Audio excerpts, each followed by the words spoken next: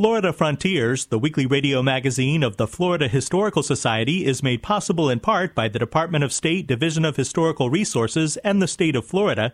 It's also made possible by the Jesse Ball DuPont Fund, the Rossiter House Museum and Gardens in Ogallie, and by Florida's Space Coast Office of Tourism, representing destinations from Titusville to Cocoa Beach to Melbourne Beach.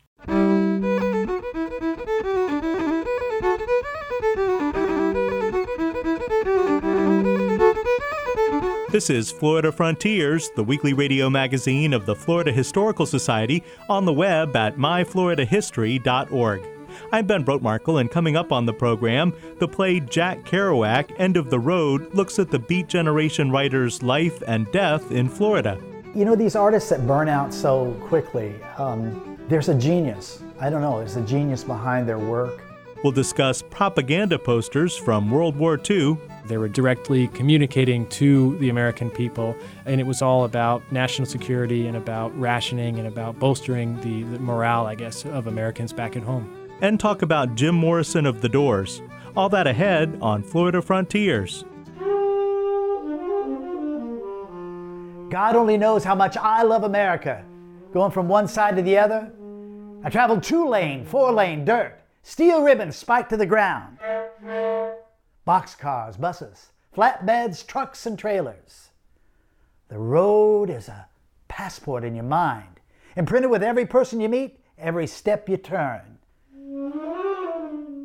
I marked my trail with cigarette butts and candy wrappers. I shared my stories with housewives, bums, businessmen, migrant farmers who spoke only broken English. Everyone I met was either going to or running away from something. I saw ornate churches with spires that pierced the sky, God's living room. I saw towns in the night, lights from their windows, people praying over their food. I watched football, baseball, every step, my step. The road was life, breath, confirmed existence. Actor and playwright David McElroy portrays writer Jack Kerouac in the one-man show Jack Kerouac, End of the Road, accompanied by saxophonist Dylan Hannon. The play has been performed in a variety of venues since it was first staged in 2002.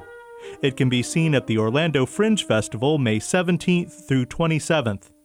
Jack Kerouac was living in Orlando in 1957 when he found out that his novel On the Road was finally being published. He died 12 years later at his home in St. Petersburg. Together with the Allen Ginsberg poem Howl and the William S. Burroughs novel Naked Lunch, Kerouac's On the Road established the rebellious, counterculture, anti-establishment literary movement known as the Beat Generation. David McElroy.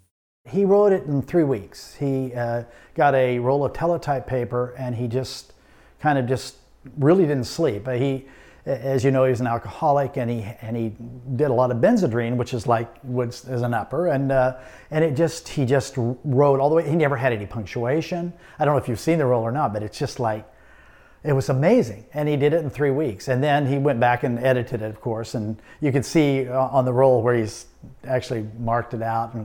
But it was just the fact that he could do that, and it was just flew out of him. It was amazing to me. So, in the play, we have a line from Capote, actually, who criticized him quite harshly because of his style of writing. Steve Rowell is co-author of the play Jack Kerouac, End of the Road. He wrote almost non-stop streaming type style, whereas Capote was more of a stop and start writer, like many of the writers were. Stop, you think about what you're going to write, then you write it, then you stop, and you think about what you're going to write, and then you write it. Kerouac was just, going 90 miles an hour all the time. While the book On the Road has had a profound effect on generations of readers, that novel and the work of the other beat writers has not been universally embraced. Truman Capote famously criticized On the Road, saying that it was typing, not writing. Bob Keeling is author of the book Kerouac in Florida, Where the Road Ends. Lawrence Ferlinghetti, the great poet who was the poet laureate of the United States, when he published Howl, was thrown in prison for obscenity. So these guys were trailblazers.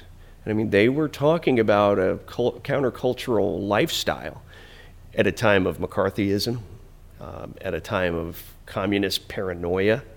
So these guys really stuck their neck out for what they believed in. And it wasn't just guys, for that matter. Young writers like Joyce Johnson with her wonderful book, Minor Characters, Ann Douglas. So this was really a movement throughout the United States. And they did set the groundwork for the counterculture and the hippies, for better or worse. And they were trailblazers. And I think there was a quote from Ferlinghetti who talked about, you know, we live in a freer, more open United States because of the Beats. The play Jack Kerouac, End of the Road, was first produced in 2002 at Chapters Bookstore in the same Orlando neighborhood where Kerouac was his most productive. Playwrights David McElroy and Steve Rao.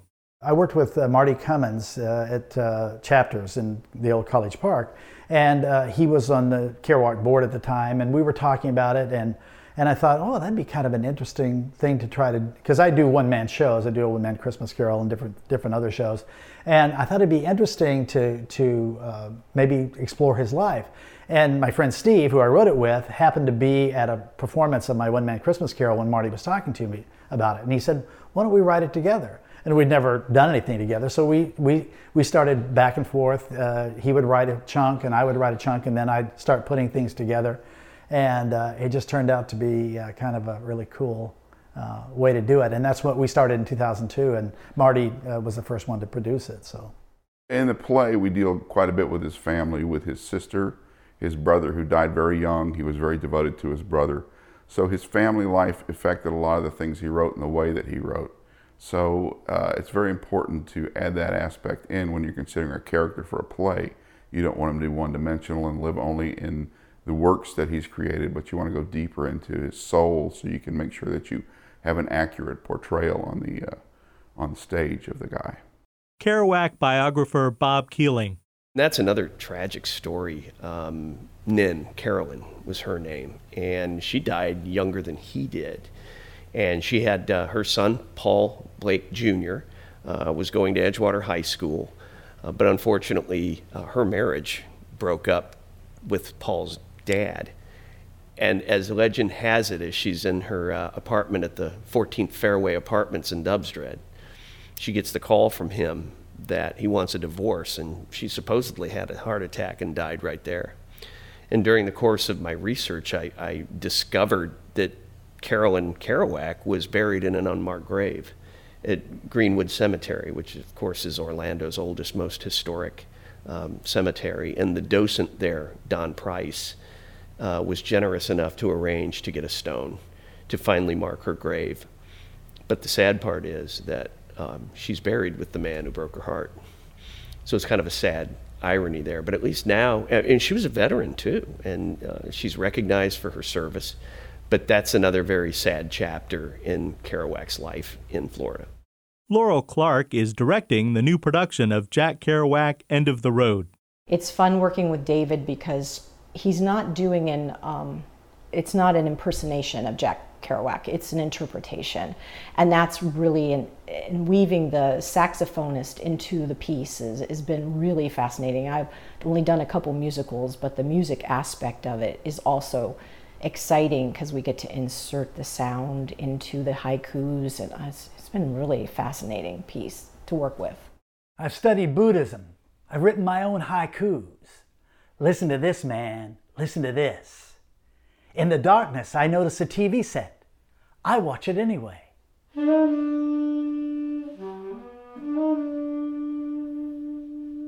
Feet pound the pavement. The flower on the sidewalk ignores them.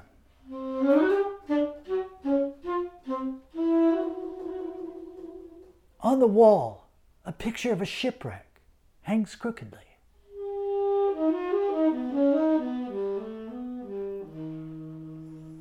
A black boy eating vanilla ice cream smiles. Far out, man.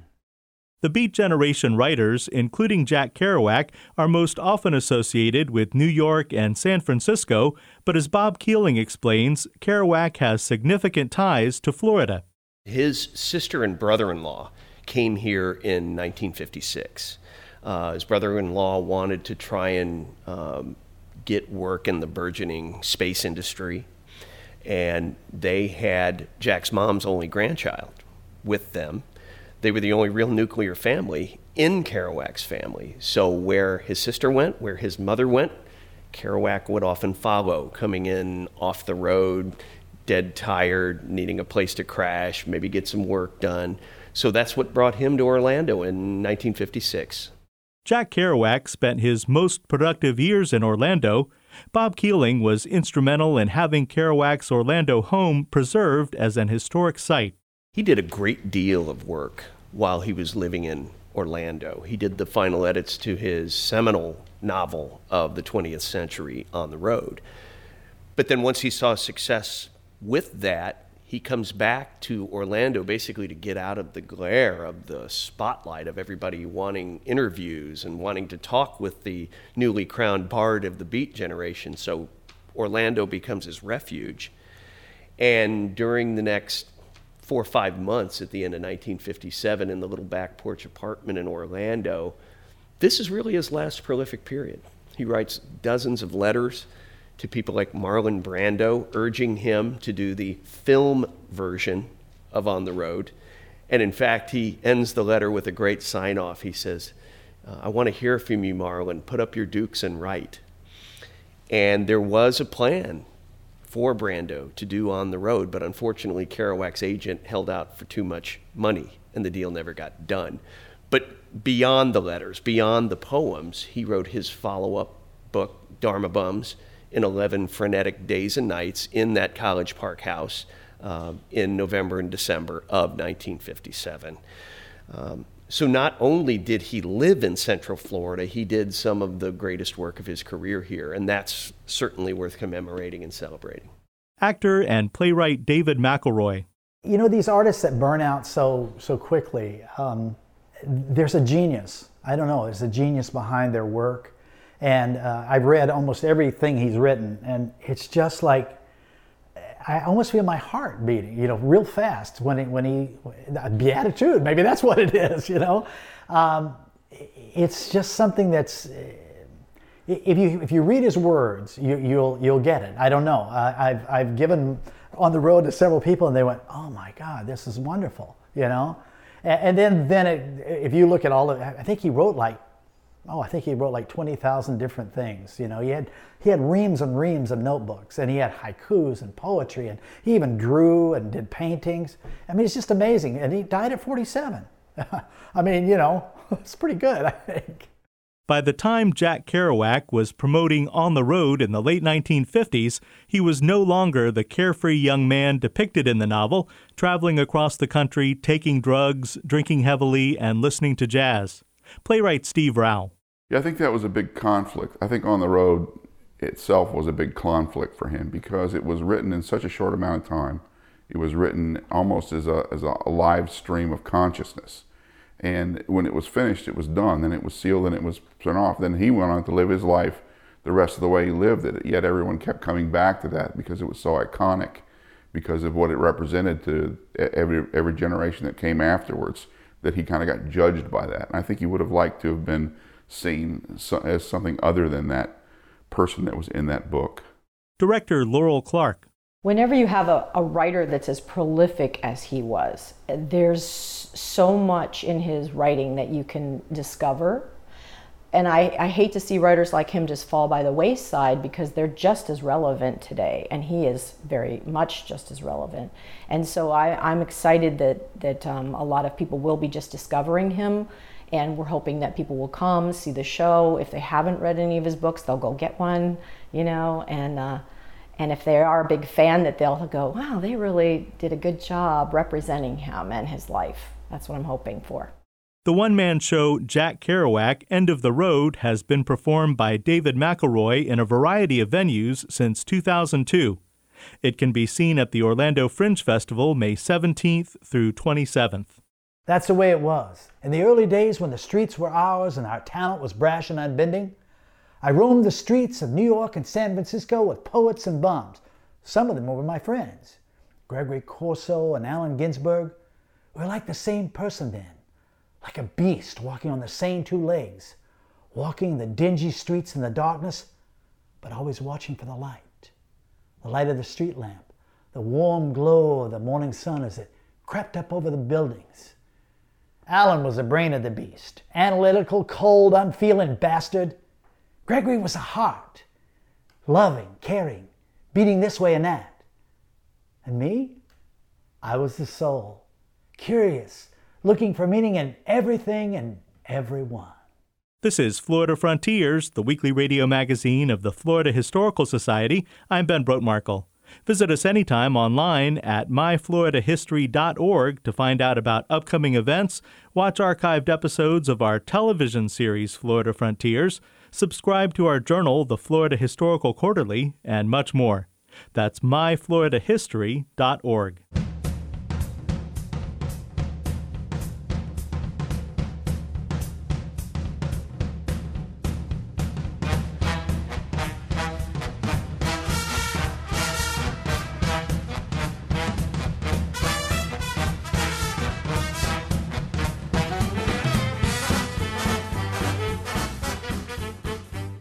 Joining us now is Ben DiBiase, Director of Educational Resources for the Florida Historical Society and archivist at the Library of Florida History in Cocoa. Ben, Florida was very active in World War II, and that's reflected in propaganda posters that were displayed around the state in support of the war. Yeah, that's right, Ben. I think when we think about the war, we generally think about the men and women who were really engaged in combat throughout the world, and even those who were training, many of whom were here in Florida. But it's easy to forget the Second World War really was a total war. It involved the entire society at all levels. You know, folks were involved not only in manufacture of machines and airplanes and ammunition and things like that, but the government was also very conscious of the fact that a public had to really continue to support this type of war in order to be successful. We really had to be all in, so to speak. And these posters are a fascinating illustration of the federal government's efforts to maintain and to bolster that, not enthusiasm, but a support, at least of an ongoing war effort, especially as the war dragged on year after year and men and women were dying overseas. We had to kind of keep in mind what people were fighting for. And that's what a lot of these posters really represent. Now, some of these posters supporting America's participation in World War II were created by well-known artists like Norman Rockwell. Yeah, that's right, Ben. In fact, the first one that we're looking at today that I pulled from the Florida Historical Society's collection is one of Norman Rockwell's. It's part of a series called The Four Freedoms. And Rockwell based this on a speech that Roosevelt gave in 1941. And Roosevelt kind of tried to lay out what people were fighting for. Because if you think about it, if you were to ask someone, what does freedom mean? Rockwell really wanted to turn these abstract ideas of freedom into basic images. And here we're looking at the freedom of speech. And you'll see here, it's just a gentleman, looks like standing in a small room, wearing a jacket. You know, he looks like kind of a blue-collar guy, but he's standing up in a room and people are looking to listen and he's getting ready to speak. So it's very basic, but it pulls at the emotional heartstrings, if you will. And that was really the point. The government wanted these direct emotional appeals. And at the very bottom of this image, we see the words buy war bonds. And that was a big part of this effort. They were trying to bolster money to finance the war. So in order to people to, this time people are coming out of the Great Depression. So there's not a lot of money for a lot of Americans to a lot of disposable income. So it was difficult for folks to part with those funds. But through these types of images, like the one created by Norman Rockwell, you can see how people might kind of open up their wallet. And again, they were thinking about the folks that were fighting overseas. But if we look at some other ones, the themes kind of change a little bit. Here we have an American aviator getting ready to hop into the cockpit of his airplane, and you'll see Japanese flags that were painted on the side that denote successful attacks on the Japanese. And it simply says, keep him flying, and at the bottom again is buy war bonds. So that was a major theme, was trying to sell these war bonds. But something a little bit different here, we have an illustration of, looks like a mother and father and a son, and they're working in a garden, and it says, plant a victory garden. garden, our food is fighting. This was another big theme, rationing of items. We think about ammunition and, like I said before, metal and things like that, but food, we had to feed our troops overseas. So they were encouraging people to plant their own gardens rather than going out and spending money on food, going out to restaurants and things like that. Here's another one with, looks like someone with a parachute, coming down. It says, where our men are fighting, our food are fighting. Buy wisely, cook carefully, store carefully, and use leftovers. It seems kind of obvious, but again, think about how difficult it was for the average American family. Rationing was a very serious part of American life during the war years. Another interesting one that we have here, it's red and white, very bold, and at the top it says, doctors are scarce. It says, be prepared for minor injury or minor illness. Learn first aid and home nursing. So again, rather than taxing your local hospital, because a lot of these people were fighting in the war effort, it was trying to encourage folks to kind of do it on your own if you can. And lastly, this is another reoccurring thing. National security was a major issue for the government at this time. So they wanted to remind Americans of how important it was to conceal, troop movements. If you knew something, you got a letter, say, from your son who's fighting overseas, don't tell people where he is.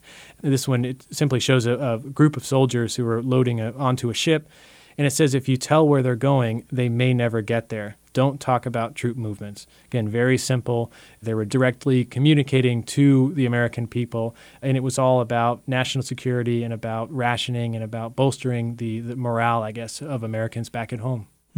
Now, for historians today, and anyone really, it seems like these posters can offer a unique perspective on the war. Yeah, absolutely. Again, when we think about the war, we're thinking about the actual fighting, and we focus generally on the history of the actual fighting, the theaters in Europe and in the Pacific and Africa and everywhere else.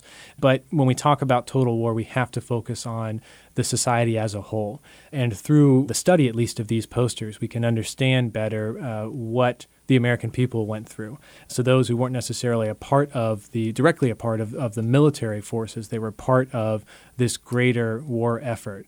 And these posters, even though they were ephemeral when they were originally produced, meaning they were meant to be disposed of, they weren't meant to be kind of long-term symbols of the war, people held on to them. And the fact that they've survived today, that we keep them in places like our archive, it can, again, help to tell the story of the war.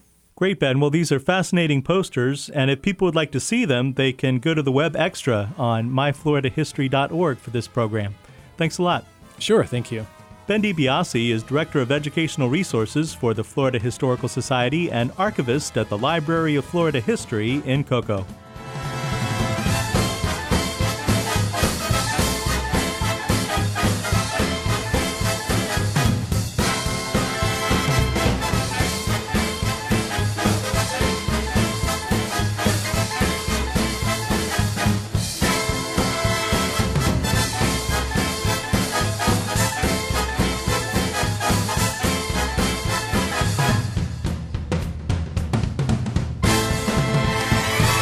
This is Florida Frontiers. Many popular musicians grew up in Florida, including Ray Charles, the Allman Brothers, and Tom Petty. Holly Baker is a graduate student in the Public History program at the University of Central Florida and points out that Jim Morrison of The Doors was also from Florida. Riders on the storm, riders on the storm. Into this house we're born, into this world we're thrown, like a dog without a bone, and packed her out on loan, riders on the storm. While he is often associated with California, legendary rock musician Jim Morrison was born in Melbourne, Florida in 1943. His father, Rear Navy Admiral George Stephen Morris, was raised in Leesburg, Florida, and worked at Naval Air Station Melbourne during Jim Morrison's childhood. Between 1962 and 1964, Jim Morrison attended Florida State University in Tallahassee, where he studied psychology and film. I recently sat down with memorabilia historian of hard rock, Jeff Nolan, who talked with me about musician Jim Morrison, his ties to Florida, and his musical legacy. I love those kind of things about Florida. When you find out, Jim Morrison's from Melbourne, of all places. Nothing wrong with Melbourne. You just don't expect the Lizard King to crawl out of the swamps of Melbourne, but there you have it. Between the Melbourne connection and, of course, the Miami bust, there's a lot of Florida legacy to Jim. In 1965, Jim Morrison moved to California and studied film at UCLA, where he met a graduate student named Ray Manzarek. Along with John Densmore and Robbie Krieger, they formed the rock band The Doors. Can you name a band that sounds like The Doors other than The Doors? I can't. Nobody sounds like The Doors. Nobody really even tried because it was singular. And that only works with somebody like Jim out front. Otherwise, it's just acid circus music with that frantic Ray Manzarek kind of key thing. Everything sounded like a sideways calliope. And how do you even make that work? Well, Jim was the fulcrum of the whole thing. It works only if you have Morrison. Jim Morrison also had a scandalous tie to Florida, the infamous Miami incident. In 1969, Jim Morrison was charged with profanity and indecent exposure at a concert in Miami. If you look at the short life and really short career of Jim Morrison, the Miami incident is a blip on the radar and completely incidental. Rockstar gets on stage, is hated by the cops, and they bust him. You know where it was good? It was good for building the Jim Morrison mythology. But the idea, anybody who listens to The Doors, has followed them, paid attention to them, it's not even in character. They really couldn't get booked the same after that, and it effectively drove a wedge into the band. I mean, that's tragic. The Miami incident may or may not have even happened, but it was the beginning of the end of The Doors. In 1971, Jim Morrison died of heart failure in Paris, France, at the age of 27. In 2010, Jim Morrison was posthumously pardoned by Florida Governor Charlie Crist for the Miami incident. Jeff Nolan reflects on the musical legacy of Jim Morrison. What I think of Jim Morrison is really the archetype frontman of popular music, not even just rock and roll. There are certain people who fronted rock and roll bands historically that are templates, and Jim is one of them. That, I think, is his big legacy. Also, he did something to popular music that is not wildly different than what Bob Dylan did to popular music. I think that Jim took that Dylan idea of actual poetry and wordplay in popular music to really make art, as opposed to just disposable radio product that sang about teen love. Because if you think about it, before Dylan, that's pretty much all it was. Morrison took that to a very far degree, and that's an impressive legacy. Even to this day, the mythology is just as fun as the music. And there's nothing wrong with that. That's all part of the art. For Florida Frontiers, I am Holly Baker, a public history graduate student at the University of Central Florida. You've been listening to Florida Frontiers, the weekly radio magazine of the Florida Historical Society. Visit us anytime on the web at myfloridahistory.org and join the conversation on Facebook at Florida Historical Society. Production assistance for Florida Frontiers comes from Ben DiBiase, Robert Casanello, and Holly Baker.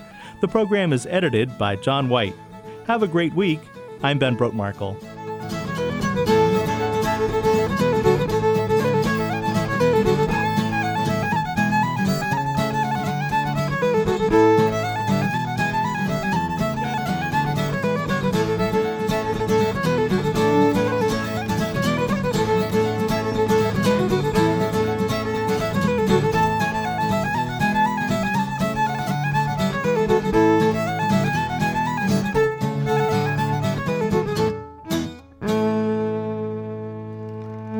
Florida Frontiers, the weekly radio magazine of the Florida Historical Society, is made possible in part by the Department of State Division of Historical Resources and the state of Florida. It's also made possible by the Jessie Ball DuPont Fund, the Rossiter House Museum and Gardens in O'Galley, and by Florida's Space Coast Office of Tourism, representing destinations from Titusville to Cocoa Beach to Melbourne Beach.